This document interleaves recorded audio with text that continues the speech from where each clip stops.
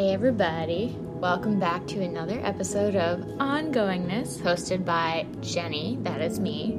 And this week for our creative prompt, I'm thinking that it can be very freeing sometimes to work really, really small if you're used to working big, or really big if you're used to working small. But an exercise that I've always found really helpful when I'm sort of stuck in a rut, no matter what medium you're working in, is to do collage work.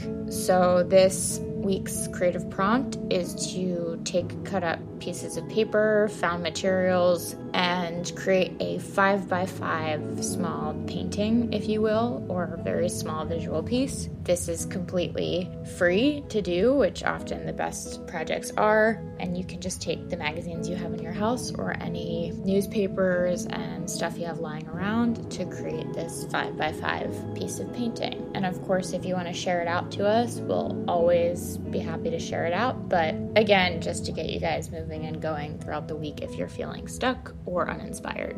So with that, this week for our interview, we have Shraddha Kochhar, who was born in Delhi, India, and is a textile artist and knitwear designer based in New York.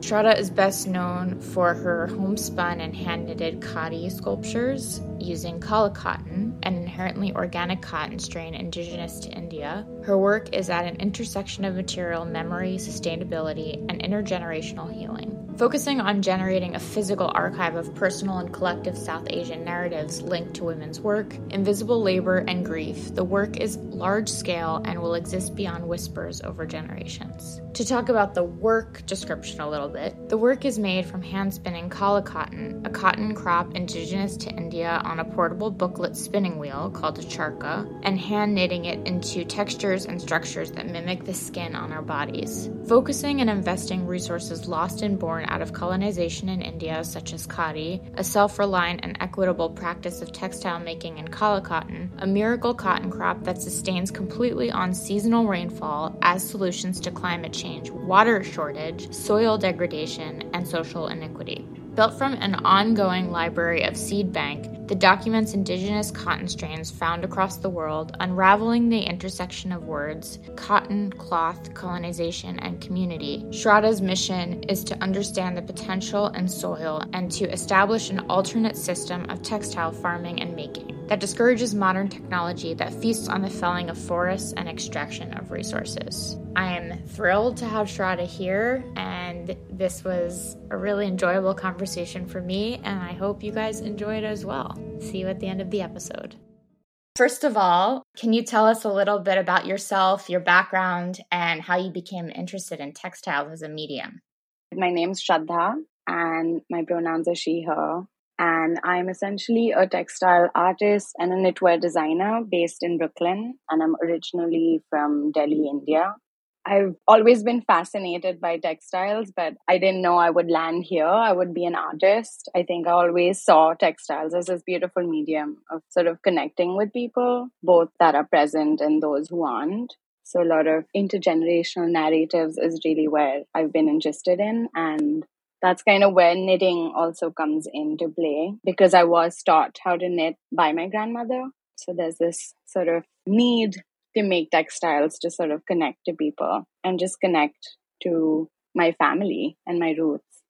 It is amazing how many projects start there. I had a project I did in undergrad where I was working on studying the relationship beyond memory because my grandmother was suffering at the time from memory loss. And I feel like so many of our projects start with the roots of our grandparents or something of that nature. So I really connect to that. Did your grandmother teach you to weave? Is that where you started with weaving or knitting? So it was mostly knitting. My grandmother basically sort of had 4 kids. One of them was my father. And I think she sort of knitting as a means to kind of make money. She would sort of knit these sweaters and sell them after her husband had died. So I think she would sort of knit around me. Both my maternal and paternal grandmothers would sort of knit, and there is this sort of legacy of knitting for the kids, which I was really fascinated by, and I was always passively around that. So I think pretty early on, I kind of was interested in thread. I didn't know if knitting was my medium. I fell into knitting by accident. I had applied for fashion school and when you're young, you're told being a fashion designer is what is really an option if you're interested in anything remotely close to fabric. There was this sort of glamorized essence to cloth, which was always associated to being a fashion designer. Oh, yeah. I remember when I was 13, I went to the Philadelphia Museum of Art, and I was a complete tomboy, not very connected in a way to fashion design, aside from just, I would always be drawing clothes, but I didn't understand that it could actually be something that could exist in a museum. Like, I didn't understand that textiles could be this thing that could be so glamorous and be seen as a fine art. I don't know if you had a similar experience, but it was always very practical. Like, okay, this is weaving and knitting is something that you do to stay warm. You create soft things for babies. It felt much more craft oriented than fine art oriented. So that kind of blew my mind when I was really young. Yeah, it was essentially the same experience. As and when I would sort of interact with textiles even more and more, I think my eyes opened up to this huge avenue, which was your work could be fine art, your work could be design. Like, it doesn't have to be either or, it could exist as both and neither. So that was really fascinating, I think. And this is a recent revelation. So it's not, I think if you asked me this question 4 years ago, I would probably be still working in fashion, still thinking that I needed to make very practical things and very sort of things that kind of adorn your body at all times. Right, wearable. A wearable, yeah. And on that note, are you the founder or co-founder of Loda? So I'm the co-founder of Lota, and Lota is essentially a independent textile studio where we make shirts specifically from textile waste. So pretty early on, I think I did mention that textiles kind of run in my family, and I think they were essentially a huge source of, they were the only source of revenue for my family. So I think I was always grown up also looking at the very like not glamorous sort of things, which meant textile waste. Like, I would sort of walk into like, I was growing up, I think I remember climbing onto these mountains of textile waste, and that was essentially my playground. I think my mom was a doctor, is a doctor, so she would essentially be out and about at work, and I would spend a lot of time with my dad, which meant I had to be in these garment manufacturing sort of spaces. And I think I was really familiarized with the labor also that went around making clothes and making textiles, but also the textile waste. So a lot of the issues, but also like the beauty, I think. And when you're interacting with the materials so up close, it teaches you. So yes, back to Lota. I am the co-founder and creative director, and we make clothes out of textile waste. And my partner is essentially a graphic designer and a motion designer. So we are the first sort of CGI models who are brown. All the work sort of presented in a way that it's mostly shot and worked on CGI sort of models. I was wondering how you landed there with the CGI. It's so interesting. And for those listening, I'll link all of this in the bio of the description so you can see the work Loda is doing and also the CGI element that we're referring to. So the CGI element was quite interesting because when me and my partner started, we had no investment, we had no money. It really started from a place of scarcity. As so many good things do. Yeah. And I think it was extremely beautiful because we were anyway making clothes out of what was already existing. And I think as we thought about it even more, we sort of wanted to present it in a way that was equally thoughtful. And that's kind of why we started working towards building these CGI models, because I think people don't realize the sort of carbon footprint that also goes behind making beautiful images. And it's basically bringing in so many people together. And I think we wanted to pay everyone fairly. And, as a brand that sort of started as an art project, which meant on the backs of whatever savings me and my partner Adi had. That's where it started. And then we wanted to build our own virtual world. It's really exciting to see. And I love that you've brought in CGI in this way through the lens of sustainability, which I never really thought about. Do you know the brand Margaret Burton? No, I don't. She's a fashion designer who I went to school with. her whole thing was always very much pulled by sustainability and using materials that already existed. She pulls existing clothing, and I know a lot of brands are doing this now, but only existing materials. And one of the things that launched her there was that she was doing an internship for a person I won't name. And, but I'm sure you know how common this is, that when she was interning for this high-end fashion company, when they were done with the clothing that had gone down the runway for the season, they would tear and cut it up intentionally and then throw it in the dump so that, homeless people or people who are rummaging through could not wear them and then bring down the value of the garment. Which I find so cruel in a way, because it doesn't make sense. These resources are already out there. The energy, you already use that energy to build these things. It's kind of petty. I find it really petty. It's horrible. It's beyond petty. It's like taking resources that have been made and then actively destroying them so that they're no longer usable. And for what reason besides business? Yeah. So I like this idea of extending that a piece further and thinking also about not only the material, the use of the material and the life of the material after it's been already created to make something new, the old new. And then in addition to that, to think about everything that goes into marketing an image, the shoot, the people, the models, and how do we think about that conversation as well. So that's really interesting. Yeah, I think from quite early on, I think also because I lived in India all my life. And I think one thing that was always so important to me in general, I think, was community and sort of people. I think more than what you do, it is important for you to have this beautiful community. Like, that's kind of why I make, it's not the glitz or the glamour. It's mostly like connecting with people and conversation. It's this.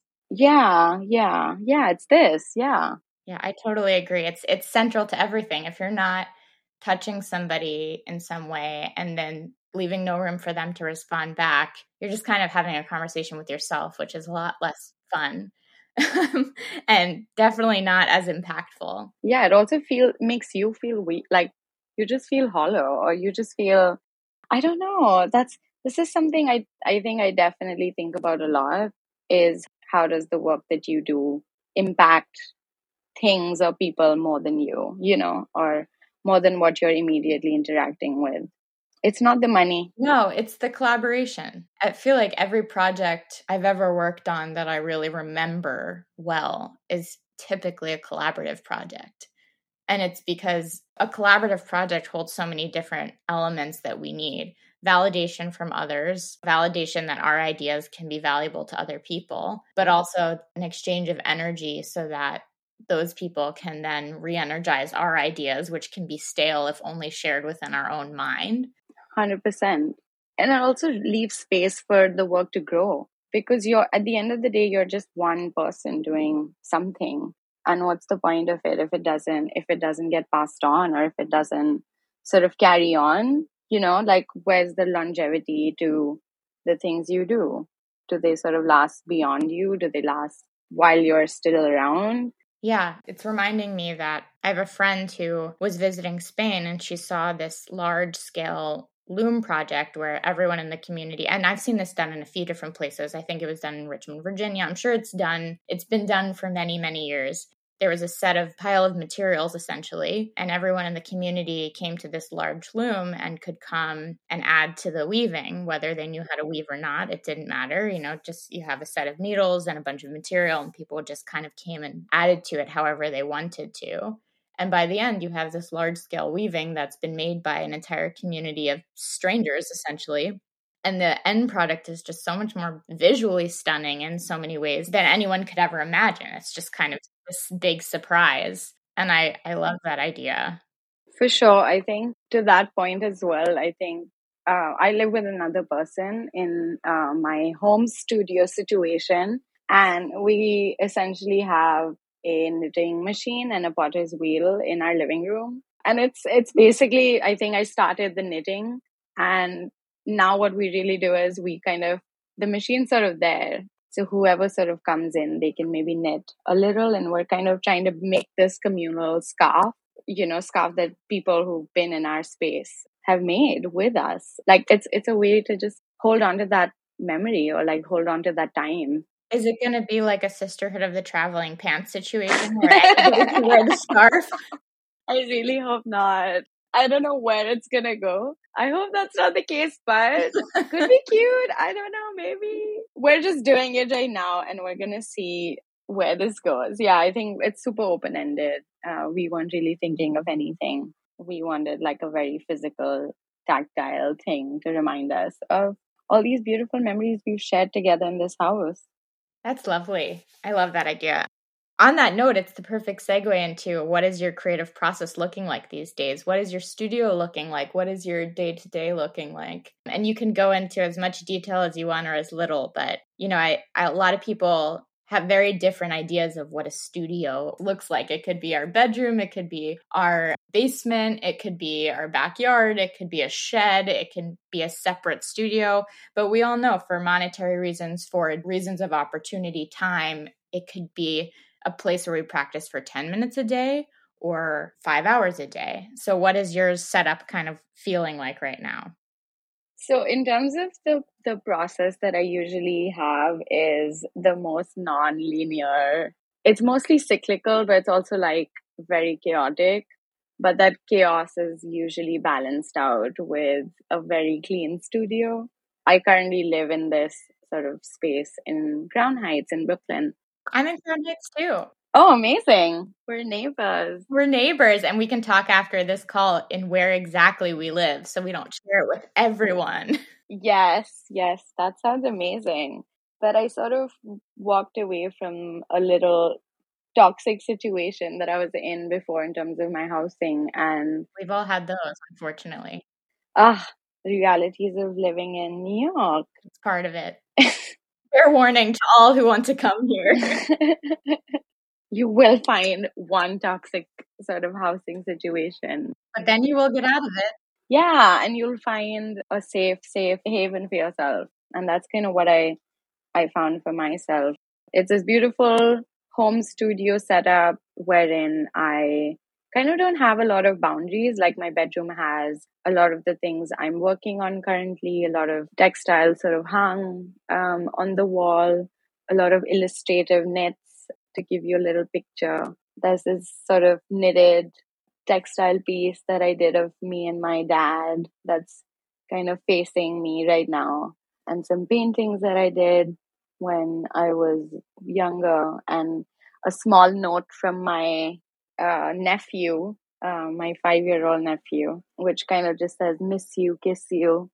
But I think there's this sweet innocence, and it's really cute. It's actually like this very funky card, which has an angel-ish sketch facing the sun with clouds and flowers around. So I like to keep that close, just to remind me to keep it fun and keep it real.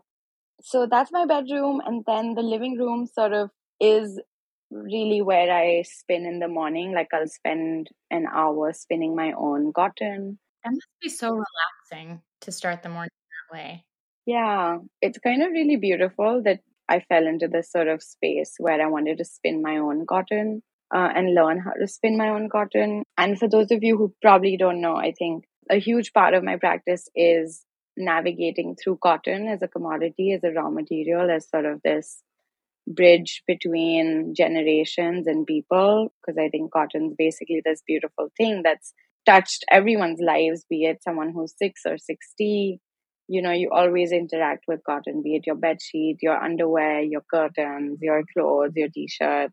So I work with cotton in my studio. So I'll start with spinning of cotton, and it's sort of very fluid in that sense. Like I'll make myself a cup of chai and I'll sit and spin, and then I'm going to probably get super anxious about the 70,000 things that are on my to-do list. We'll address that overwhelm later. Yeah, it's essentially, I think I don't have any sort of lines or boundaries, which is probably not the best, but that's how I work at the moment. That's how so many of us work. Yeah, like getting up. I think also a huge part is that I feel really excited about what I do. And I don't know if it's good for my mental health to sort of be working in my bedroom and sort of navigating about my day, but still sort of working whenever I get a second on things for my art practice or for a design project that I have on. So I think for me, the process really starts with material most often. And where do you source those materials typically? So I work with this miracle sort of cotton fiber, which is called Kala cotton.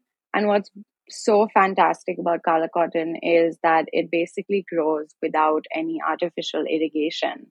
It's this crop that existed in the Indian sort of farming landscape before colonization. And it's more or less wiped away from the landscape now because of this transition to mechanized textiles.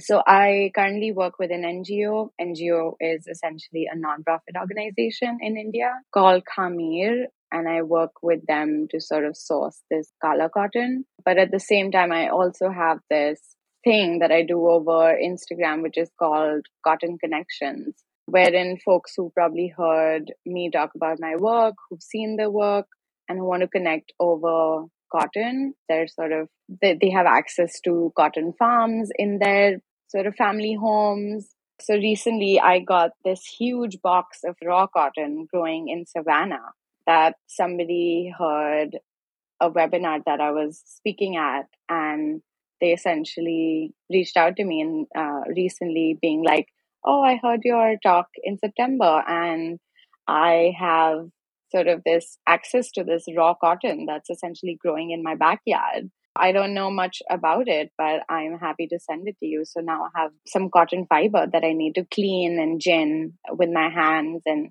sort of make them into bales and then spin. So in terms of sourcing the material, I think, again, it goes back to all these connections that I'm making with people, which kind of feed into what I make. The village is very important. So that's kind of my process. Did that answer your question? It does answer my question. And I'm so curious how long the process of taking a piece of raw cotton typically and then bringing that all the way to the spinning of the fiber so that it's usable. How long would you say that typically takes? So I would essentially be spinning every day for an hour, and it probably takes me about 3 months or 2 months. That's right, people. I wanted them to hear how long this process takes. That's textiles. But that would also give me yarn just to make a sock. So it's this consistent spinning. Such a labor of love. Yeah. And now I think I've just stopped calculating the number of hours I put, which is probably the worst practice. So I do not recommend that. Please, if you're a textile maker, make sure you document the hours you spend with these textiles and not be like me. On that, I don't really document mine either, and that's a really important point. So take notes, everybody. I'm curious if there's a specific project you're working on now that you feel really connected to, or it could be an older project that you've worked on that you'd like to share. I have so many beautiful projects that I have been a part of or that I'm also currently working on. But I think one of them is definitely my own art practice with cotton, like I mentioned. So I essentially work with soft sculpture and these sort of knitted essays. I like that description a lot, a knitted essay. Yeah, I think that's kind of my way of journaling what's really going on. So that's a huge part of my art practice, and I like to keep doing that and not sort of, falling into this cycle of making money, sustaining your practice. So I will start with that as a project. I think that's something that makes me really excited. And what I'm really trying to do with this work is create these systems around regenerative cotton species that need revival, that need to be documented, that need to be talked about, because instead of investing so much money into these alternative resources, I think we do need to look back into the resources that are regenerative, that have existed in the legacy of the land that we're on. And I don't think we need to find the new material. It is really going back and find like redoing and sort of unraveling what changed and what went wrong there. Keeping our eyes a little bit wider for what's already there. Yeah. And also I think there's this sort of snobbery or like this sense of oh, like where we have so much access to technology and we have so much access to all these resources, sort of the local wisdom isn't as, as superior. I think there is this sort of superiority complex as well, where it's like, oh, where people in the East or the makers are craftspeople, and where designers and were these glamorous sort of like torch holders of this supreme skill, but really it's these skills come from somewhere. I think being respectful to your privilege and also like what you've received from generations of this knowledge being passed on, and also the land that you kind of exist on. I think you have to acknowledge that there's something that existed before you, which was probably more superior than you. That's such a lovely point. And it reminds me too of how so many of us kind of get to this point of love with this medium from a pretty humble place, especially within textiles. Like how you came to it through your family. And for me, it was that when I was a kid, I would always get hand-me-down clothes from my cousins. And so I never really purchased my family didn't really need to purchase clothes for me. I was very lucky because my older cousins would just give me trash bags of their old clothes. So I was dressed well, but it was all secondhand. And I actually developed a real love for secondhand clothing from a really young age because it was extremely exciting for me to go to their house and pick through their old clothes that were too small on them. And that process of like using materials that were already there and then having to style them to fit me, even though they were fitting somebody else initially, was a lot of fun for me as a kid. So it came from this place of, it wasn't pretension. It was just like reinvention. It was this idea of creating something new with the old. So I really connect to that. Yeah, I think that's why I love textile makers. I think I love surrounding myself with people who kind of share that same school of thought. And I've worked in fashion before, and I've been in, I think, especially in New York as well. It's a whole different ball game, I think. I mean, I wouldn't even say there's this idea of pretending, but it's just this idea that, oh, we're superior because we know how to cut a piece of, cloth. So yeah, I kind of miss that about, at least when I was in India, I was so close to folks who were making constantly. And I think New York has this sort of really intense pace. The pace of life is so fast. It's very distracting. I've been here for 10 years now. I feel like I'm having to unlearn so much of what New York has taught me. And that's not disrespect to New York. It's that New York is, like you're saying, this very unique place with this very unique attitude, with this intense pace and drive that exists not quite in the same way anywhere else in the world. And there's a lot of good that comes from that in terms of how productive you are and who you meet. But it is important to address this idea that, like you were saying with your nephew's card, you want to remember to stay grounded. And it's very hard to stay grounded here when there's so much pressure and distraction. 100%. Everyone's always hustling, which I love. I absolutely love that about the city. And I think the city has given me so much. And I'm so, so, so grateful for that. But the pace is fast. It's ruthless. If you're not on the boat, you're not on the boat. You're just kind of grounding somewhere on the side. Yeah.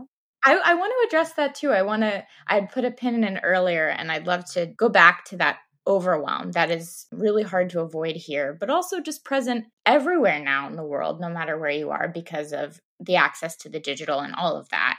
But how do you manage and work with yourself to persevere and keep pulling inspiration from things when it is feeling difficult and you are trying to keep up with the pace, or maybe you're not, but how do you identify that within yourself and then try to address it? I think so. A huge part of that is that recently, I mean, I went through the most difficult times of my life like a year ago. Like, I had never experienced anything like it. And before that, I think pre that, I always thought of myself as this happy go lucky, can like, doesn't need mental health breaks, doesn't need, I can work around everything, super adjustable. Like, I was really at it. I was ready to sort of be out and about in the city. I was doing everything that you would expect anyone who's in the city to be doing, until this like really huge thing happened, which made me sort of question everything I understood about being here on this land, or just being alive, I think. And this may go into a very philosophical sort of space. Let's go if you're You're open like to it so I think a lot about death and sort of how many, you're here for a reason and you're here for a short period, maybe, or maybe not. So I think I really started to reevaluate my interactions with, I think, specifically money as one, being an artist. And I think there's always this sort of thing where you're a struggling artist for a really, really long time till you can actually sustain your practice. So you're taking up 7 projects at a time. You're constantly at it. Your head's in 7 different places.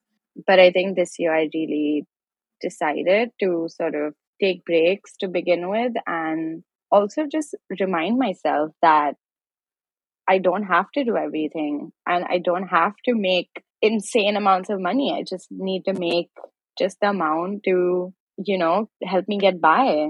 And that, I think, I don't think a lot of people address this as much, but I love to do that.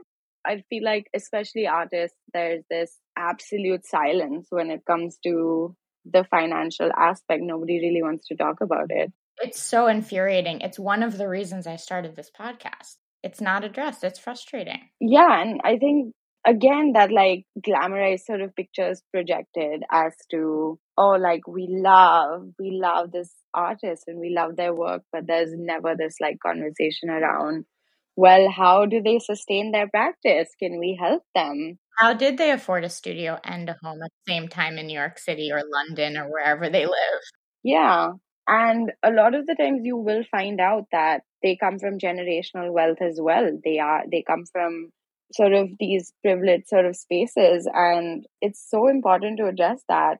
Also, how I think finances is such a huge aspect of, I think, when you're distress. I think distress is mostly caused by finances, at least in my case.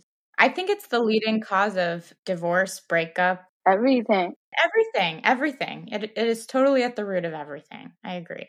So I think in terms of that, like just letting myself know that I don't need to compete to be making sort of this XYZ amount of money that is sort of, I feel like also New York's kind of like that, where you're in the subway, everyone's talking about money. You're at a party, somebody's talking about money, like the dreaded "what do you do" question, which is really, how much money do you make?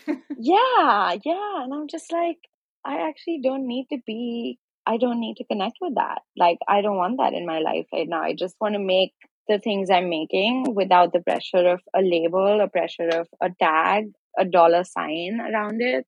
I can't tell you how many times I've been at a party and I say to somebody, it's like with a bunch of, all kinds of people, whatever, are present there. And I say something that somebody asks me the dreaded question, which is, what do you do? I say, oh, I'm a weaver. Like the question changes. The answer changes to the question depending on my mood and day, as it does for many of us. But so many times I say that and somebody's eyes just glaze over like, oh, I'm going to have nothing in common with you. Yeah. And that's so sad. It's a missed opportunity. Yeah, it's a missed opportunity. Yeah, I experience that a lot as well. But I mean, now I sort of have come to a point where I'm like, honestly, I am just going to let you know that I don't care. I don't care about the money you make, the lifestyle that you live. Is your work benefiting people? Are you doing something cool? Are you making things? That's sort of my mode of currency at this point. And maybe this is going to backfire for me.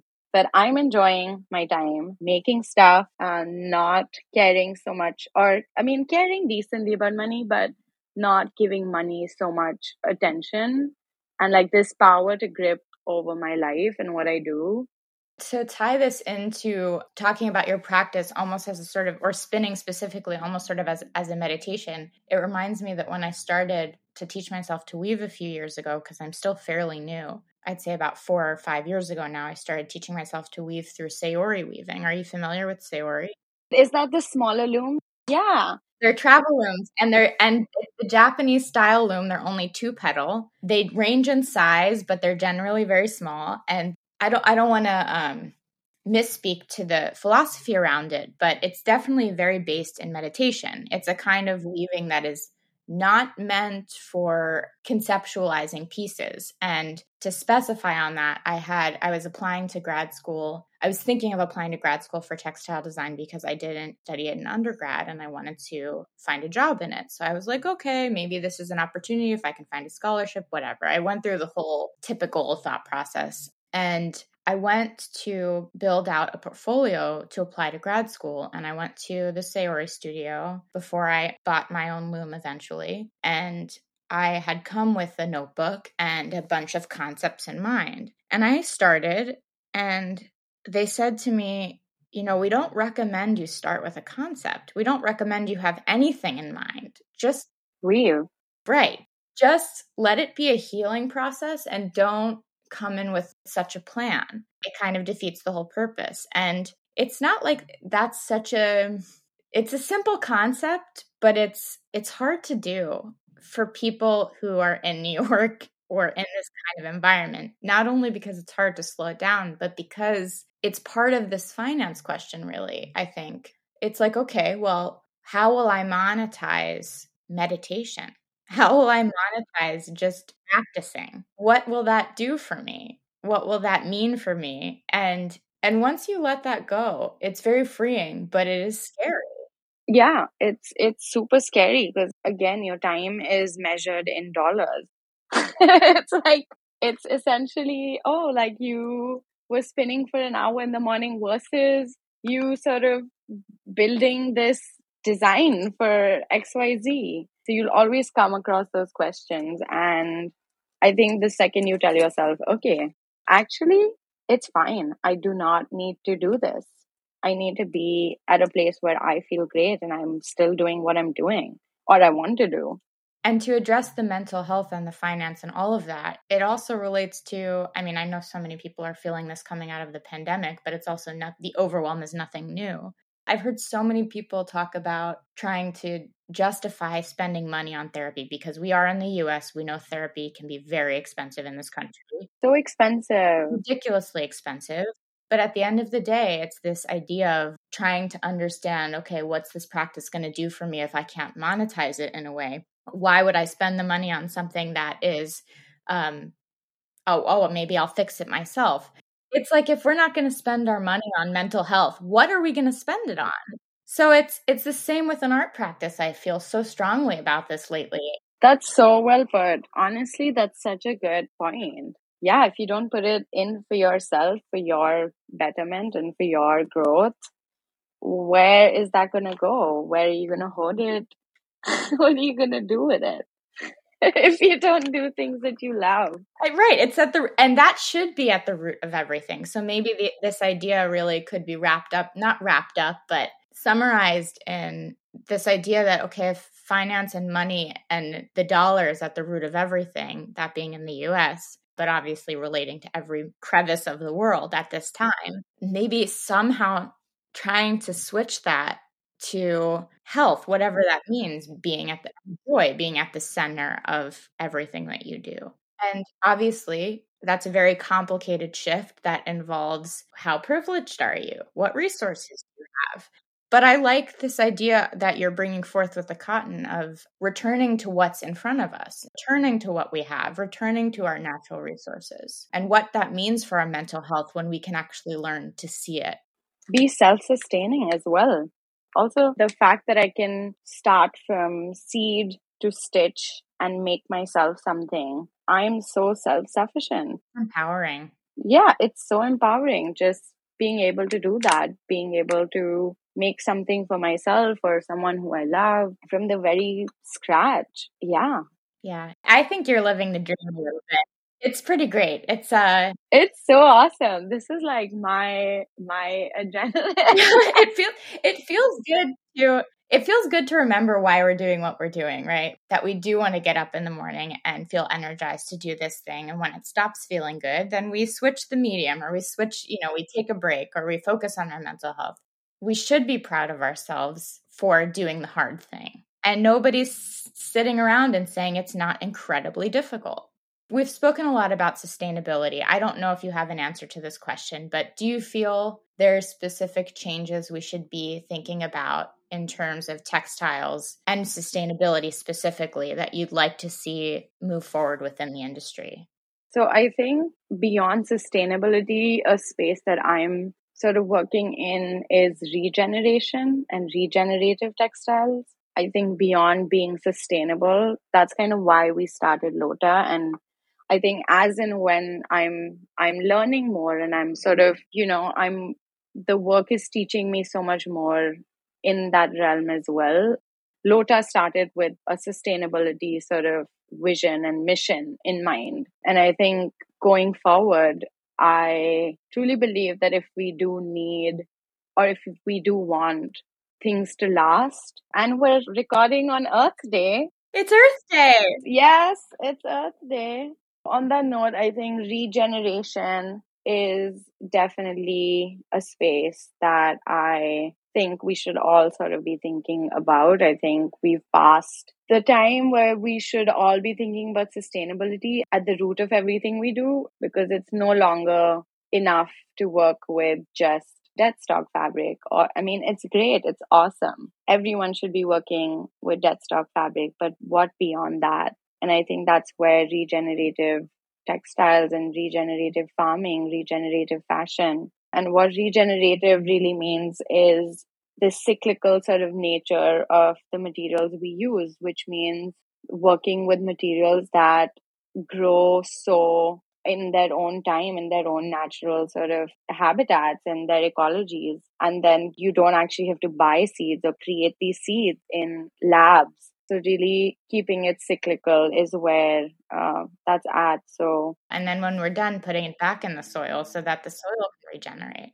Yeah. And I think what most of us don't realize sometimes, especially when you're sitting in the West, is that all this material comes from somewhere. Cotton is grown somewhere. And for those who actually don't know, the cotton belts in India, for example, are the highest number of farmer suicides because of debt. Because you're consistently having to buy more pesticide, more insecticide, more seeds, GMO seeds that are not regenerative, that you cannot sort of get back. And there is a huge human cost to these materials. So I think regenerative textiles, regenerative farming is really a beautiful space. I think that everyone should feel excited about and also support. If you can support this work, if you can support a research, if you can support through buying textiles, this may not be a plug. And if you can sort of buy directly from the farmers, directly from the weavers, directly from folks who are making these textiles and objects. And if you have specific people in mind, companies, farmers, manufacturers that you would like people to know about, I'm happy to link those in the bio. Yeah, absolutely. So for a lighthearted question that we ask everyone, what did you want to be when you were little? And what do you want to be now, imagining yourself 5 years in the future? Okay, honestly, when I was a kid, I had no idea what I wanted to be. I think I picked up the fashion design sort of bug when I was 17. So fairly older than when I was little. I think when I was a little person, I was just having a good time, just drawing stuff and like dancing. I used to love dancing. I was about to like not go to college and dance. So I guess I am that person who does everything she wants, irrespective of what society sort of requires you to do. I think that's the goal. That should be the goal for all of us. We're all trying to get back there somehow. And also, just on a different note as well, like I had no idea I would be an artist. If you asked me this question 4 years ago, I would probably still be working in design, still making clothes, which I still love doing, by the way. But I think there is this sort of common perception as well that art is for the rich. And as in more, I sort of started stepping away from the money it made me realize, no, all of us have this creative bug in all of us, whether you work in finance, engineering, if you're a doctor. I think there's so much creativity in every field and within every person. It's the child in there. Yeah. And every industry needs it. That childhood wisdom, whatever it is. Thank you so much. This was an amazing conversation, and I hope you all enjoyed. I will link all the things in the bio so you can learn more about Shraddha's incredible work. And thank you so much for coming on. Yes, thank you so much for having me. This was so fun.